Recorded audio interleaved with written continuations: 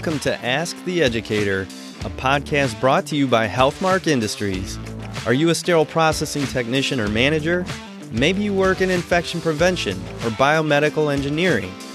Whether you're a frontline tech, endoscopy tech, OR nurse, or surgical services administrator, you undoubtedly have influence in medical device processing at your facility.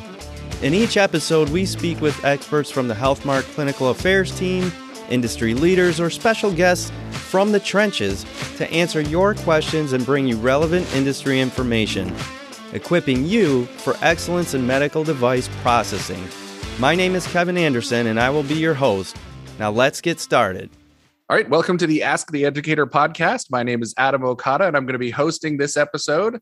And with me are my guest panelists from the horror stories in sterile processing that we just did today. We recorded today. But I'm going to turn it around. Kevin Anderson is here. The podcast host of Ask the Educator is going to be a guest this time. So we're going to turn it around. We also have Melinda Elamari and Seth Hendy. All of us are clinical education specialists with Healthmark. But Kevin, you're on the other side of the microphone this time. I'm going to throw it to you. What are some of the worst things that you are seeing in facilities? We just did horror stories from the field. So what are the worst things you're seeing in the field?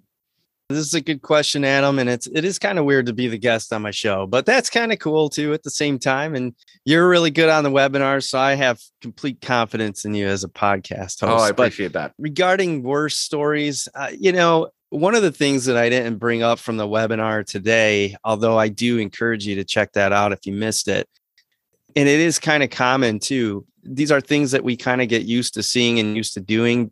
In my career, I kind of got more germophobic, not less, but some people get less germophobic, right? And I think John and somebody else had some slides there where they had food, and Seth too had food all in all these different places. I can't imagine having food in my endo reprocessing area. But one of the things that I just saw the other day was a tech who was all set up in decontam. They got all their sinks and everything set up, and the case card just hadn't come down yet for them to get working and all that.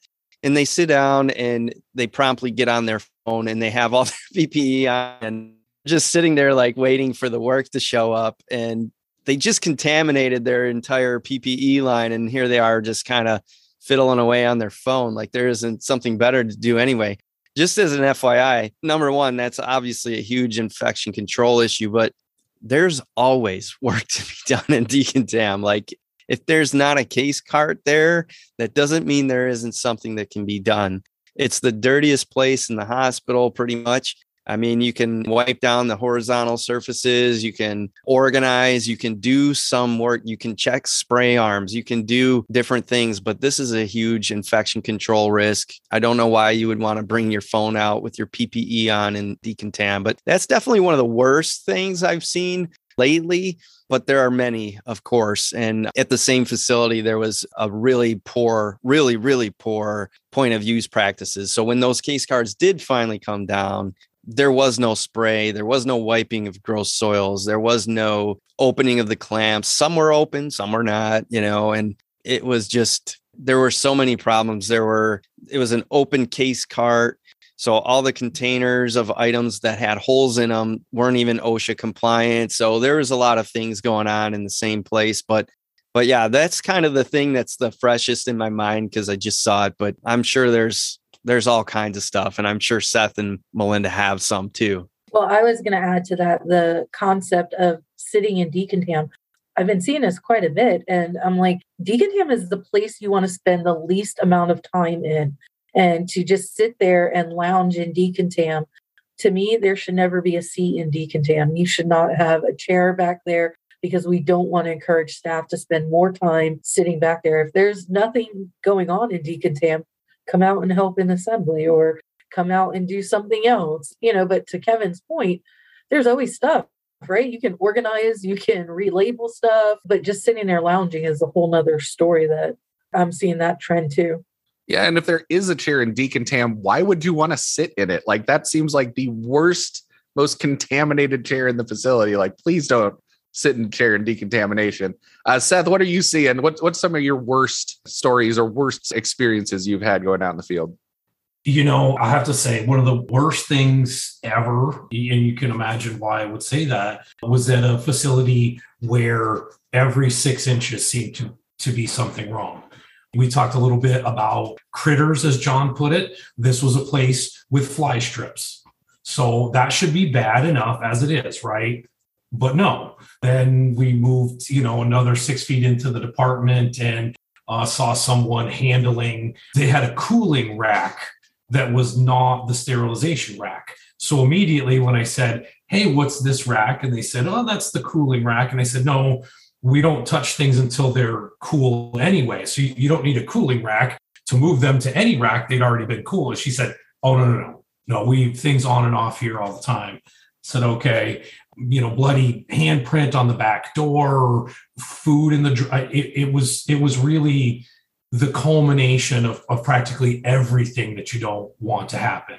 And so that's really why it sticks out as my worst story, because I've been into plenty of places and said, oh, okay, that's not good. And that's not good. This manager came around with us and basically said, well, I'm just so busy all the time and the OR wants their stuff. And what am I going to do? And that apathy, I'm not trying not to be mean, but that apathy had proliferated to everything that you could think of. Any place a corner could be cut, a shortcut could be taken, or a bad practice could bloom. It did. And honestly, we see that a lot, right? It's not just one thing. So you go into the department, everything looks okay initially, right? I mean, if you obviously see a fly strip in the corner, that's bad. But like as you go deeper, as you start looking, you see one thing, then you see two things, then you see three things. And then it's sort of like a snowball, right? It's like going down the rabbit hole where you just see these over and over again, and you see the same problems, and you see, multiple problems because one compounds the other. Kevin, go ahead. What else are you seeing in there? Oh, I don't know why, but it just triggered a memory in my mind of visiting a facility, and I was just kind of observing a decontam. I don't know what it is about decontam. I feel like the worst things happen there. But I observed somebody come in. They had no case cart washer. All right. So this is already kind of like not very good. No automated way to clean case carts. And so this person had a dirty case cart. They had zero PPE on, and they started like cleaning the case cart. I'm like, I couldn't even believe my eyes. Like I was questioning if I was seeing things correctly, like, did that really just happen, but that was another one of those ones that it just popped in my mind. It's definitely one of the worst things I've seen in a decontam. And to your point, Kevin, I was in one facility where the supervisor walked through they didn't have a case cart washer, either. They just had this space where they would clean the case carts and push them through this kind of corridor. And he walked through into decontam, went over to the dumbwaiter, took the dirty stuff off the dumbwaiter, carried it over to the sink. Mind you, no PPE whatsoever on him. And then walked right back out to the assembly side and started doing stuff. And I'm like, I almost had a heart attack. This was, it was in a place, and here's the worst part, because the SPD didn't want to push back on this. Their implant trays were restocked by the vendor. To get in front of that, the vendor just would come into decontam and put new implants into a soiled tray before it went through the washer. And do you think that they wore any PPE to do this? No, because he just wanted to get his part done and get out of Dodge. And when we actually began to push back, the manager said, well, I don't want to restock that helps us that they're willing to do this restock part for us. I don't want to stop that from happening. So this bad OSHA practice was being allowed to try to make something go quicker and easier inside the department. Stuff like that just gets let go again because it's easier, right? It's more convenient for the staff. So they're like, all right, we'll let this occur. And that's probably the core of a lot of these horror stories we see is like the road to hell is paved with good intentions, right? They think they're doing something good by saving the staff time, but really they're allowing something that should not be allowed at all. So Kevin, what kind of trends are you seeing when you're going into facilities? What are the kinds of things you're seeing over and over again that facilities are doing? Two things come to mind when it comes to really common trends. One has to do with orthopedic shavers. All right. So we've known for a long time that orthopedic shavers have been linked to infections. And part of the reason is because people lack the equipment and the brushes number one, the equipment is a borescope to inspect the inside of the shaver, and they lack the brushes to properly clean the inside of the shaver, as well as the training and competency associated with it. But we come in and we take a look at somebody's ready for patient use shavers. And I'm telling you, it's got to be around 95 to 99% are obviously contaminated, but they don't know it because many times they don't even have the borescope. They say it's too much money. I'm telling you, it's not too much money. Compare your budget to an OR budget. It's a couple pennies basically compared to the OR's budget. It's not too expensive. I'm telling you, to do this the correct way, especially since a lot of shavers spell it out in their IFU that you have to inspect the internal surfaces with a borescope. So that's one thing that is kind of just, it's frankly just alarming because it's been known for over a decade now that these things are linked to potential infections. Another one is insulation testing. Something that's common between two of them is that sometimes even when they have the equipment, they're not doing it. Either they only have one or it's in a shelf somewhere. And I will use my own department as an example because when I started as a manager, I didn't know about insulation testing until a rep taught me about it. And then I found an insulation tester in my office that was sitting there probably for years that they were supposed to be using and didn't know, and it wasn't being done. And we promptly purchased enough insulation testers for each station. So one of the things that continuously happens is either there's no borescope and no insulation testing, or those pieces of equipment are there and they're just not being utilized properly throughout the department each and every time and for the right devices. Like I was in a place that had a borescope the other day. They were using it for flexible endoscope channels. That's great. I wouldn't stop you from doing it, but they're doing a lot of orthopedic arthroscopies with shavers and all of that, and not a single one was being looked at. So those are very, very, very common in my experience. Yeah. And I can't tell you how many times I've been to one where I ask, well, do you guys have a borescope? And they say, oh, yeah, it's sitting on a box in the manager's office. You know, it hasn't been installed. Nobody's using it. It's just sitting there. Like, if you're going to spend the money to do it, why not use it? Because that's what it should be used for. And then think about the cost of a borescope is relatively small when you think about the cost of an infection occurring in a patient because you didn't look inside the shaver. So again, it's a minuscule cost compared to a surgical site infection. Belinda, what are you seeing again and again when you're out in the field? So, yeah, I was going to just agree with that, Adam, because if you think about the cost of a borescope at every workstation you have, it's still hugely less comparable to a lawsuit, right? Like, come on. So I think the things that I see a lot, I mean, there are quite a few, right? One of the things that I'm seeing is surrounding peel pouches. Peel pouches, every facility I go into, I will find issues with peel pouches. One of them being that if they have multiple companies or vendors for their pouches, they're using two different vendors to double pouch stuff. So that's a big no-no, right? Like they're not validated in that manner. Nobody, I'm not going to be like, oh, I'm pouch company A and I'm going to go, hey, pouch company B, can I borrow yours so I can validate this? No, so we need to make sure that we're sticking with the company and they're the same company when we're double pouching stuff. Additionally is the seals, right? We talked about this on the horror story thing. Those little loops, I see it every single time. And then also the seal from the heat sealer, making sure that it's straight, no wrinkles in it, no bubbles starting to form in there. So tip protectors on, instruments inside those peel pouches. So all of these things are things that we see on a continuous basis for all the facilities that we go in. Like you said earlier, Adam, it's the same stuff everywhere. And, it's just a matter of education. Like people do things because they don't know.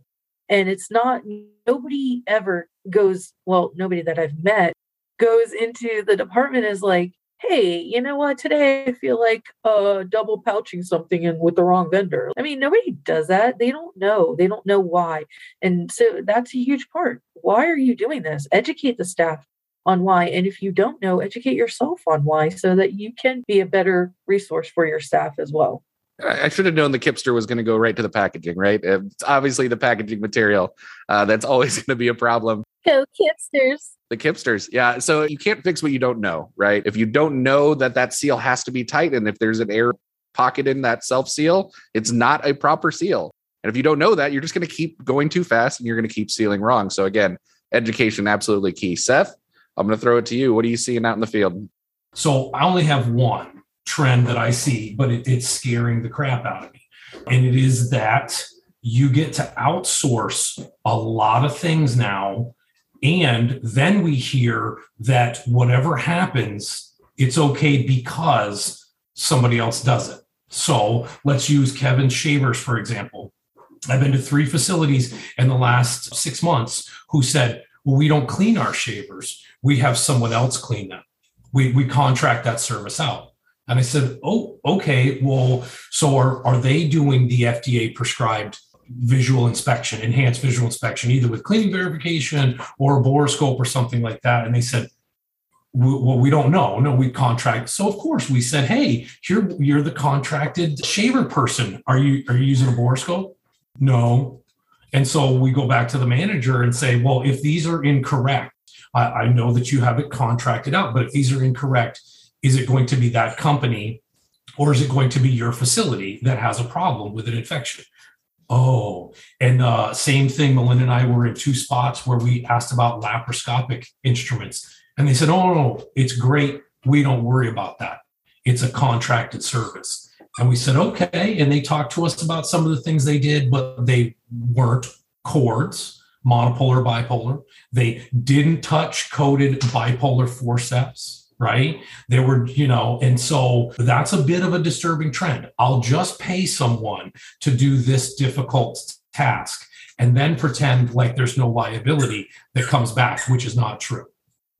Obviously, not a good trend to be seeing in the facilities that we're contracting out and have no idea what's happening on the other end. Melinda, go ahead. I was just going to say, and to add to that, like Da Vinci, right? We're seeing that this happen a lot with Da Vinci arms now, or Da Vinci wrist instruments, where, they're contracting those to another company. I mean, the reps are there on site, but they don't know themselves, and it's just getting passed over. It's not being done correctly. And so you got the same situation happening with Da Vinci instruments now. And, on that line with Da Vinci instruments, one of the other things that we see a lot is the sterilization cycles for Da Vinci instruments are not being tracked by sterile processing. Every time I ask that, I get the same response. No, the OR tracks that. And I have to explain, no, the OR is tracking the use cycle. And the machine is counting the use cycle on those instruments. Sterilization cycles is a different story, and that you need to be tracking those because there's only a specific amount that is allowed for those instruments. Excellent point. That the use cycle is when the OR attaches it to the machine. It counts as a usage of that instrument. But for sterilization, if it gets sterilized 10 times, it's done, even if it's never been attached to the machine in the OR. So the OR can't be relied on to track sterilization. So that's another good point, something that's very confusing. So we're going to go into some final piece of advice. Kevin, how can facilities turn things around? They've seen these horror stories. They've heard about them. How can they turn things around and make things better?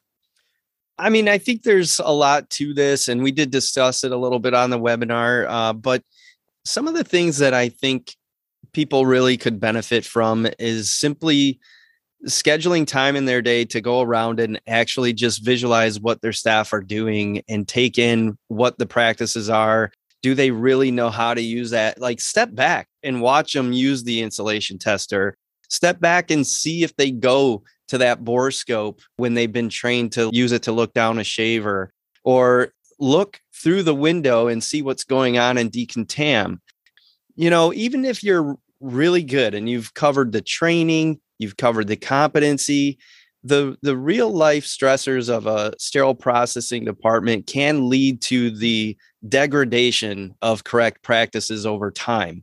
And so one of the best things you can do is continuously monitor it. Don't set it, do your education, do your competency, and then forget it. Like, oh yeah, we're good now. You got to really continuously pay attention to these things, and everybody has to be on the same page. It is a big time leadership responsibility, but you can bring, to Melinda's point earlier, she brought up a great point on the webinar, and that is get frontline staff involved. Get them involved in observing what's going on in other places so that you don't have to be there all the time. I mean, like, how can you cover 3 shifts every single day of every single week? You can't. You have to get other people involved in the department. You can even borrow from infection prevention or quality departments. They would love to help you out. I'm sure they would love to learn more about SPD and how to make sure it's quality and all of that. So the biggest overarching theme that I can share is just to continuously monitor in your department. Don't just get pulled away by putting out fires all day. Schedule that time in your day, every day, to observe and see what's going on. How are your people doing what they're doing? Are they doing it correctly? And is there any gaps to close? Yeah. And I think we mentioned it during the webinar too, that we go in and it's not that, Seth mentioned it, we're not geniuses, myself especially. So when we go in, we're not seeing, things that are impossible to find. It's fresh eyes, right? It's somebody coming in with an outside perspective. And you have those people even within your hospital. Like Kevin said, the IP, risk management, get those people involved and have them come walk through your department. They're going to find these gaps in your paperwork, problems with food in the department. They're going to go through drawers and look for things. All those things are just fresh eyes. Sometimes as managers or department leaders, we can't see the forest through the trees. And we just don't see the problems because we're too close to it. So great point, getting some other people in there to look and help you out with fresh eyes. Melinda, final piece of advice. How can facilities turn things around and avoid becoming horror stories? So, I think for me, I would say break it up, try and not, okay, if we're going to use these puns, like don't eat an elephant all at once, right? Like, all right, one bite at a time. But not just that, like, try to make it fun and try to make it engaging in a way that staff take on and they understand, right? So if I tell you to do something, Adam, and I just say because I said so, I mean, are you going to do it? I mean, you're going to do it reluctantly. I'll do it out of fear of you, probably. Yeah. But when I turn around, maybe you won't continue doing it, right? You're going to be like, oh, I don't need to do this. But if I say to you, Adam, I need you to do A, B, and C, and this is why I need you to do it because da, da, da, you're going to be like, oh, okay, now I understand why. And I think we as leadership, I'm going to say, managers, educators, supervisors, we don't take the time to really have staff understand that aspect. And so we really need to take that time. Make it fun. Like you get tickets, like the raffle tickets, for instance. So I used to hand out raffle tickets, maybe, 5 or 10 to my supervisors, and then I would have some. And if I seen somebody doing something correctly, I would give them a raffle ticket, right? And then we would have a drawing, and it was like a treasure chest. I mean, honestly, some of the prizes were so corny and stupid, but it was so much fun and staff looked forward to it. And just little things like that get them and keep them engaged in what we're trying to do and the changes that are trying to be implemented in the department. So I think that's my biggest thing is think of new ways to think outside of the box and don't just always focus on the people who are doing it wrong. Give highlight to the people who are doing it right and make them the leaders for that department. I love that. Being positive, right? It's positive reinforcement. It's always going to be more effective than the negative reinforcement. If people are just avoiding the bad stuff, when you're not looking, they're going to go right back to doing the bad stuff, right? But positive reinforcement works a lot better. Seth, final thoughts? How can facilities turn things around? Everything everybody said is great. And I say do double of all of that, right? But don't get caught up in history either, right? That happens a lot. We get told a lot, well, I tried to fix this before and it didn't work. I tell the staff all the time and they do, they more or less turn into excuses. If it's so easy to give up from the manager's perspective on a quality initiative or on a process that they say, this is what we should be doing, then why does the staff care? Most of these things that are quality take time, they take money, they take effort, and so when you see a manager not walking the walk and talking the talk, right? They say, well, manager said we should do that, but he gave up on that initiative after a week. So where's my skin in the game, right? So don't let kind of history drag you down, and don't let your misgivings about something cause a problem. We can make improvements if you decide that quality and quality improvement is going to be something that you hang your hat on. The people in your department will see that. They will see you invest the time. They will see you invest the energy and think, well, wow, I should do that too. And then to Melinda's point, I will tell a very quick anecdote first. HSPA was ISHM at the time that I ever went to. I came back, I walked into the department and I said, we do everything wrong. They should close this place down. Because I had just listened to a week of big brain people talking about best practice and ideal situations and thought, well, we don't have that. We're never going to have that. They ought to just shut this place down. And to Melinda's point, no, we picked an initiative and we started to work on it. And then we picked another, and then we picked another, right? Small bites, make it manageable, and you will see success. Incredible advice from everybody. Thank you guys so much for joining us on the Ask Educator podcast. Kevin, Melinda, Seth, thank you for joining us. Excellent. Thanks, guys. Thank you. Thank you, guys.